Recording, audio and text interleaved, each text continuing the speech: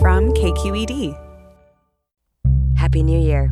I'm Sandhya Dirks, and you're listening to Queued Up. This new year, we're going to do something a little bit different. We're going to play you an episode of a podcast we love. The podcast is called Out There. This episode was produced by a KQED producer, Bianca Taylor. Bianca has this amazing story about how the thing we love, the thing we think is our strength, can actually be a crutch. It's a story about letting go, and about how sometimes in the act of letting go, we can actually find our real strength. Here's Bianca Taylor. For my friend Matt, riding a bike wasn't just a hobby, it was his therapy. Since middle school, he had felt anxious and inadequate. There was a lot of pressure to excel in school, and when his parents got divorced, he felt extra responsibility to hold it all together. It was like being in a constant pressure cooker, comparing himself to his peers and always feeling like he came up short. But there was one thing that helped relieve that stress: biking. When he was riding, his anxiety and self-doubt melted away, and he felt free, completely, simply free. Matt loved that feeling, so he rode as much as he could. By the time he was a freshman at UC Santa Cruz, he was riding his bike every single day. It was like a drug for him, exactly what he needed to escape from his problems.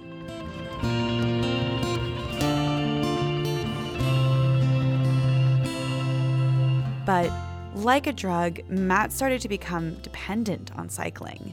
If he missed a day, he felt unsettled. That might not seem so bad. After all, what's wrong with craving a bike ride? But as it turns out, this dependence, which seemed like such a healthy coping mechanism, would come back to haunt him later.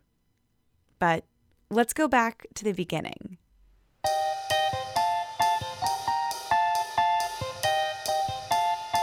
Matt's serious cycling career started when he went to college. He decided he wanted to go on longer rides, so he bought a pair of spandex bike shorts and set out one morning with the goal of spending all day on his bike. That summer, it was like most Sacramento summers. It was 105 degrees or something. And so I went out on a bike ride on the bike trail, and I remember getting back at the end and laying on the floor and barely being able to breathe. And I was like, oh my God, I'm gonna die. I think I just rode 40 miles and it's like the longest thing I've ever done. And I'm dehydrated and my butt hurts and I just don't know. And then I didn't die, and I recovered, and I went back out and I kept going. And then, I don't know, there's just nothing that could stop me. That's what I was thinking about. That's how I wanted to be spending my time. I just felt really alive when I was doing it. Matt went on longer and longer rides, and eventually he started to wonder what it would be like if he didn't have to turn around at the end of the day, if he could just keep going. At the bike shop, he had heard people talk about something called bike touring, and he was intrigued. He did some research and found that it was basically like camping, but with your bike.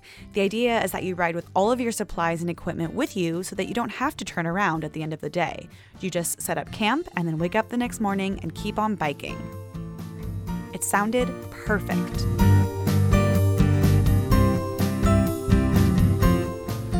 And I decided to go from Santa Cruz to San Diego. And I talked to a couple friends that I didn't really know. I was just like, hey, would you guys want to go on a bike tour together? It's like 7 days down the coast. And they're all like, yeah, I've never done that before. That sounds like a great idea. And it was so over the top. We decided to go like 100 miles a day. We're kind of on a time crunch, but it's 100 miles, so we'll be fine, right? We're strong, guys. No, we had no idea what we were doing. It was so painful and so long. Even so, he was hooked. The next summer, he did an even longer bike tour from Santa Cruz to Portland, Oregon. It was 800 miles, which by most standards is a really long bike ride. But for Matt, it wasn't enough. He was already dreaming about something bigger. I was like, well, the next natural thing to do is cross the country, right? That's what everybody does. It's like the bike touring pilgrimage. So I started looking into it. I was like, okay, let's look at some routes. I knew that I wanted to leave from my front door. I didn't want to take a train to the starting point. I just wanted to lock my door and disappear for a few months.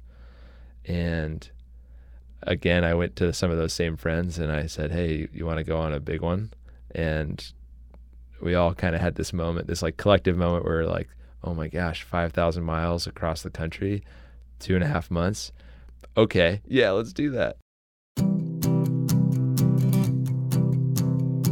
Matt was about to graduate college, and he couldn't imagine a better way to spend the summer after school than riding his bike for 2.5 months. For me, it kind of represented, okay, I'm finishing this major chapter in life with a vast unknown on the other side. And also there's this physical part of me too, that every time I've pushed a threshold into unknown, where I've gone from, okay, I've never done more than 80 miles. Well, let's see what 100 miles feels like. Okay, I've done 100 miles. Let's see what 125 looks like. I kept meeting that envelope and then looking beyond. I was anticipating just the most open-ended and alive adventure. Matt and his 4 friends started out the trip in Portland, Oregon on a warm day in June. The first couple of weeks were wonderful, like really wonderful. I could barely sleep the first few weeks. I would lay in my tent and I was so excited about the next day that I would and then it was this crazy, I had so much energy and I could not wait to get up and keep going. They were riding nearly 100 miles each day through all types of terrain and heat. For most of us, that probably sounds awful, but for them, it was great. They were thriving. We all felt like superheroes.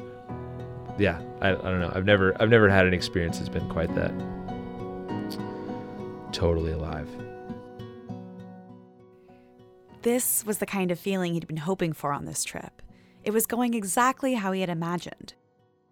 And even the parts that weren't so great were still pretty good. So one of the days that we thought was going to be excellent that turned out at the end not to be so great was we were in Idaho at this point. As you're approaching the Rocky Mountains from the west side and you're going through Idaho, there's essentially a 70-mile gentle gradient of a climb that goes up and over Lolo Pass. Just on the other side, there's a place called Lolo Springs, which apparently is a hot springs. They spent the whole day fantasizing about those hot springs. We got up in the morning, we're like, okay, let's get up and over that mountain and we'll go to the hot springs and we'll be drinking beer and soaking our legs and it'll be fantastic. And we pass a couple of small parks that say they're hot springs on the way. We're like, oh, well, those ones probably aren't that good. Lolo Hot Springs is the really good one. So they kept pushing up this 70-mile mountain pass. Finally, at the end of the day, they got to the bottom. But instead of arriving at an idyllic oasis, all they saw was an RV park, a restaurant, and a swimming pool with a fence around it. And we kind of look around and we're like, okay, this is apparently Lolo Hot Springs. Where's the hot springs? and so we go over to the swimming pool and they said, yeah, this is the hot springs. It's in a plastered pool that's also chlorinated and it's $10 to get in. And it was like a motel swimming pool that happened to have a little bit of hot spring water coming in. It was like the biggest letdown maybe ever.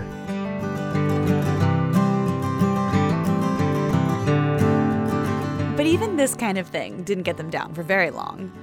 They woke up the next morning ready to cross into the town of Missoula. For those of us who don't ride our bikes 100 miles a day for fun, Missoula is a sort of mecca for touring cyclists. It marks a rough halfway point between the east and west coasts, but it's also the headquarters of Adventure Cycling, an organization famous for promoting bike touring. So we go into the headquarters, and it feels like we're celebrities. They were thrilled to have us. They were like, you get your free ice cream over there. We'll give you a tour of the whole facility. We're going to snap your Polaroid and put you on the wall of tourers, which is this phenomenal piece of work. It's like this giant wall inside their office where Polaroids have been taken for the last 30 years of people passing through. And so we were all full, like our spirits were just like brimming over. We're like, this is so incredible. At this point, they'd been on the road for a month. They had ridden 2,000 miles. That's a lot of riding. We were bronzed and trim and really strong and eating 5,000 calories a day, and that was barely enough to cover it. So we were glowing. Like, I have a picture of us in front of the headquarters, and we're all just, we look like we're on the top of the world. That's how we felt.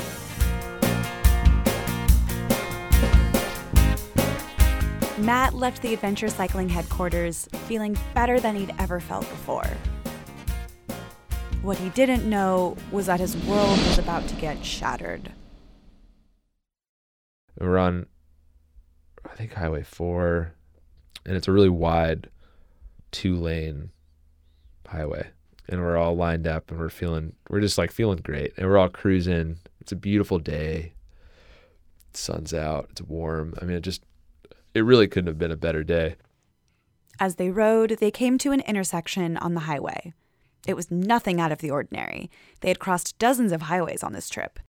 But this time, as Matt crossed the road, something terrible happened. For a second, I was like, there's something large right here. And the next thing I knew,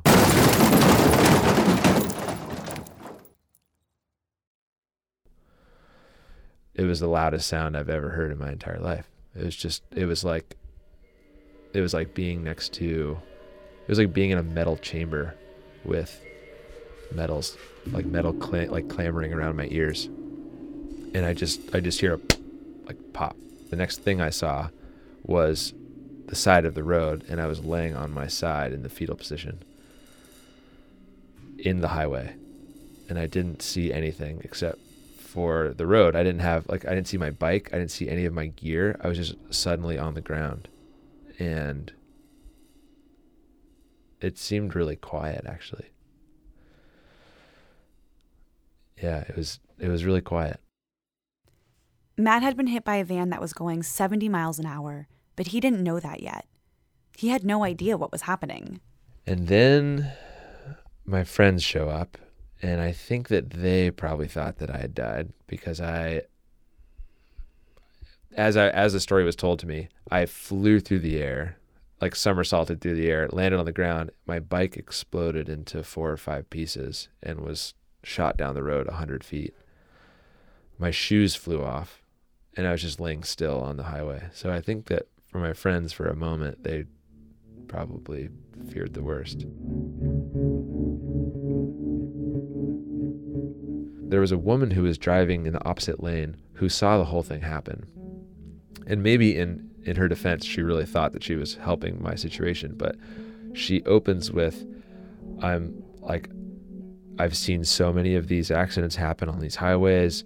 You're so lucky. If you end up only losing your leg, consider yourself so lucky. And at that point, I started to kind of like, okay, all right, now it's feeling really real. I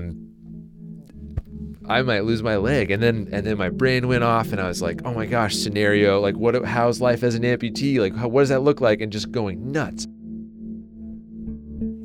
At this point, the only thing holding Matt's foot onto his leg was his skin and Achilles tendon.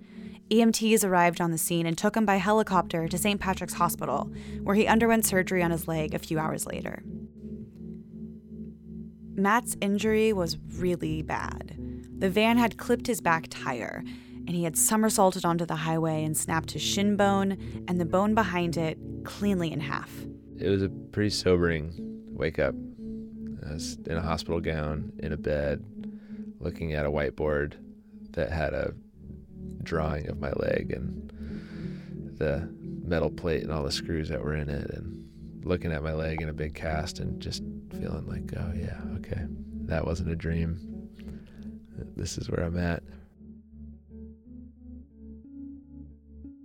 Ryland, who he was my best friend out of all of them, he came to my bedside. He's like, he had that look in his face like, it's done. Like, I'm done. I'm not going to keep going. And I saw him about to say that, and I said, don't say that. Don't say what you're about to say. Don't tell me that you're going to stop here. And he he kind of just sighed. He's like, well, I mean, you put this whole thing together, it's like you're the one that instigated a lot of it. And I think that you being out is me being out.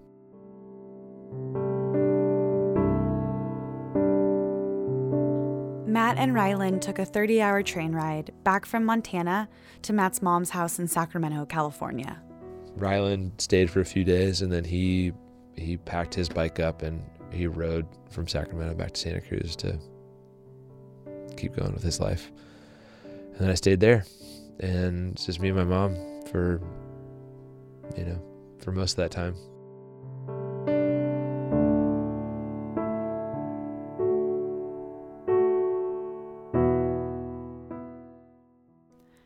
As I mentioned in the beginning, Matt is actually a really close friend of mine. So when he got home that summer, I went to visit him with a few friends. We brought over ice cream and hung out on the couch. He told us the story of what had happened, and we were so relieved that he hadn't died.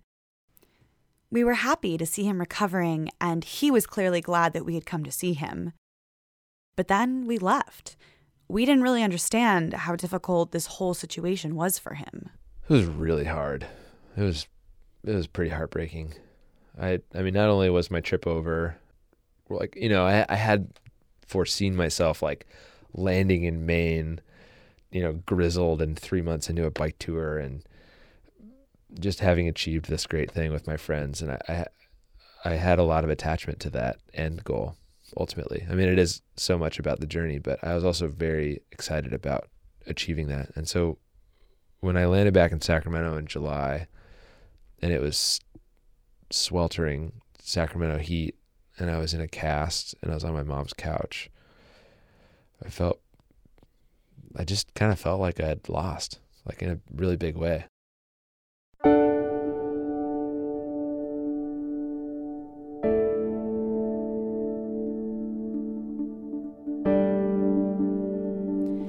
After surgery, the doctor told him that he had to keep weight off his leg for at least 3 months to let the bones heal back together. For Matt, this was the first time in 7 years that he'd taken more than 1 week off of the bike. For a lot of us, not biking for 1 week is not a big deal. Maybe you don't even own a bike.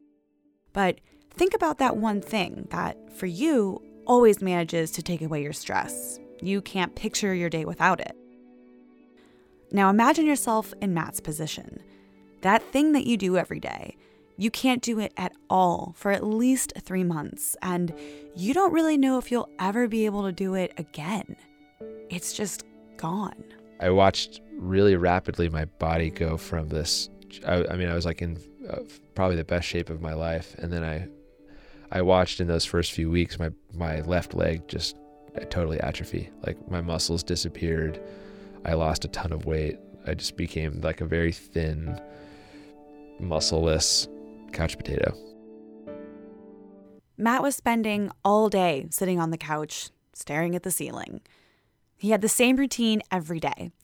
He didn't have anything to set an alarm for, so he would wake up whenever. He would get out of bed with his crutches and hobble to the bathroom, and then he would make his way to the couch. For the first few weeks, he was in so much pain that it actually felt good to lie on the couch all day.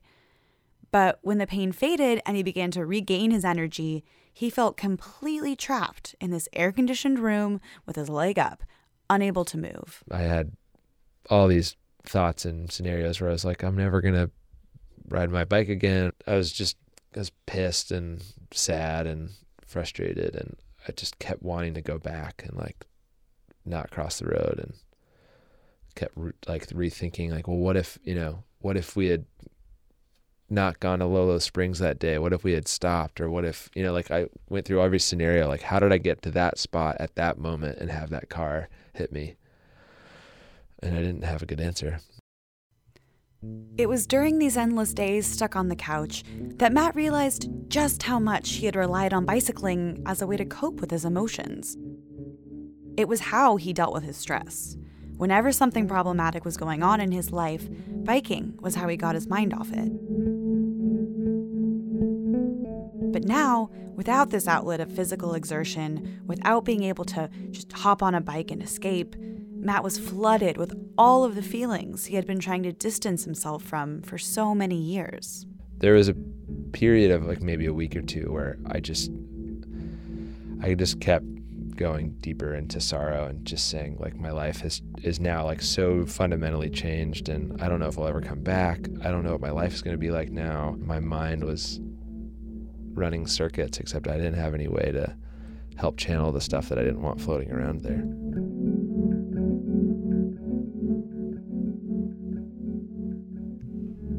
Things were feeling pretty hopeless at this point for Matt. And I had a lot of moments of just kind of like, fuck, my whole life is basically ruined right now. And that was the overwhelming emotion that I had, was just, how can I recover from this? How will I come back? And also, am I crazy? And what's wrong with me? And like, why can't I just have a broken leg? And why can't that be fine? And why can't I just enjoy this moment? And my mind just started going in overdrive. It was at this point, as Matt sat there day after day, trapped on the couch with his feelings, that something started to shift. It was a subtle shift at first, but eventually it would lead him to figure out how to fix his problems rather than run from them. It all began with a book. Matt was reading a lot these days. It was one of the only things he could do. And this one book in particular really spoke to him. It was called Mountain Time by Ken Norris. In the book, Norris argues that time isn't something to be raced against, but a gift to be treasured. Matt instantly connected with the struggle of racing against or away from something, and reading about how another active, outdoorsy person embraced slowing down made Matt think about his own situation in a new light. I realized at a point that there was no escape, and that the only way that I was going to do this was not running away and looking over my shoulder, but just turning around and be like, okay, let's do this. As opposed to trying to run away from it, I just was like, all right, well, I guess this is who I am. So I might as well just put my arm around it and carry it around. And so I got to a point where it just became familiar. All of a sudden I was able to, not gracefully and not well, and I didn't even welcome it necessarily, but I just was with all of that stuff. I was with my stress, and I was with my frustration, and I was with my insecurity, and like, what does life look like now?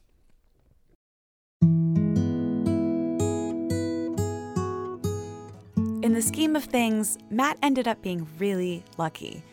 After 3 months, he got off the couch and slowly started to walk again. He went to physical therapy and training, and now, several years later, he's back on his bike and his leg is stronger than ever. Physically, Matt is back to where he was before the accident. But it's on the mental side of things that Matt was really lucky.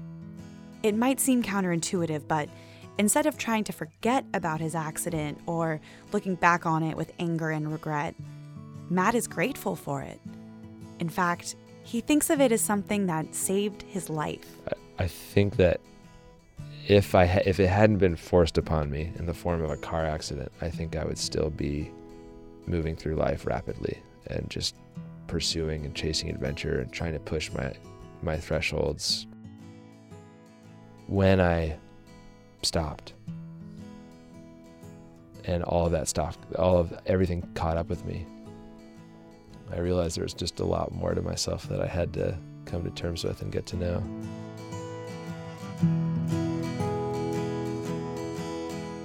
Matt had always thought that biking was a healthy way for him to manage his stress, but in reality, it was keeping him from dealing with the real issues that he was grappling with. It was kind of like a painkiller, masking his symptoms without fixing the underlying problems. Once the painkiller was taken away from him, Matt was forced to find a real cure. He was forced to confront the anxiety and self-doubt and address the problems head on. For better or for worse, you have all these parts of yourself that you gotta just learn to love. Like all the scary parts, all the emotional parts, all the weird insecurities, all the things that probably on a given day you're just trying to sequester and keep, behind the facade of like, I'm cool and I'm gifted and I'm interested and I'm doing all this amazing work. But yeah, like we're all like inside, we have all kinds of stuff like floating around at any moment. And my way of coping with that was just to get out ahead and get in front of it, and so to not have to deal with it.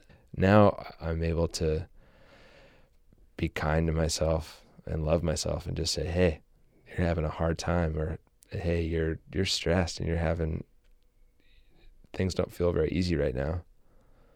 And I can be with that emotion, and it's okay. And in a lot of ways, I think now I've become like a more authentic version of myself.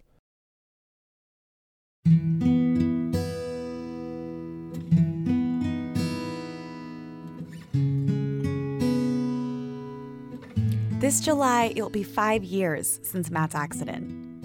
As I mentioned, he's back on his bike. Only now, he rides for fun, not to run from his problems. He's thought about going back to Missoula, but says he doesn't feel like he needs to finish the tour he started 5 summers ago. He's in a different place in his life now. Which isn't to say he's over bicycling completely. I still love it. I bike every day, and I have since completed a couple of really big bike tours. I don't have any residual trauma. I just still love it. I think I'll do it for the rest of my life. I wouldn't recommend anybody to go out and get hit by a car, but pausing and slowing down was the most unexpected and great things that I could have ever imagined. Sometimes I'm a little disheveled, and sometimes like things are a little off, and I'm not rocking everything, and I'm not summiting a huge mountaintop or completing a arduous journey, and that's okay. It's okay to just be sometimes.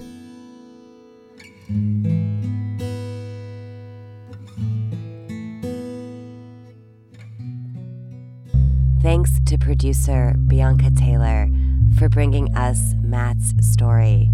And thanks to Out There Podcast and host Willow Belden. Out There is a podcast that's about more than just the outdoors. It's about the way we enter into them and find something there, inspiration, and sometimes healing. You can check out more episodes at outtherepodcast.com. You're listening to Queued Up. I'm Cynthia Dirks. Happy New Year. Queued Up senior editor is Julia McAvoy. Our executive producers are Holly Kernan and Ethan Lindsay. Thanks for listening.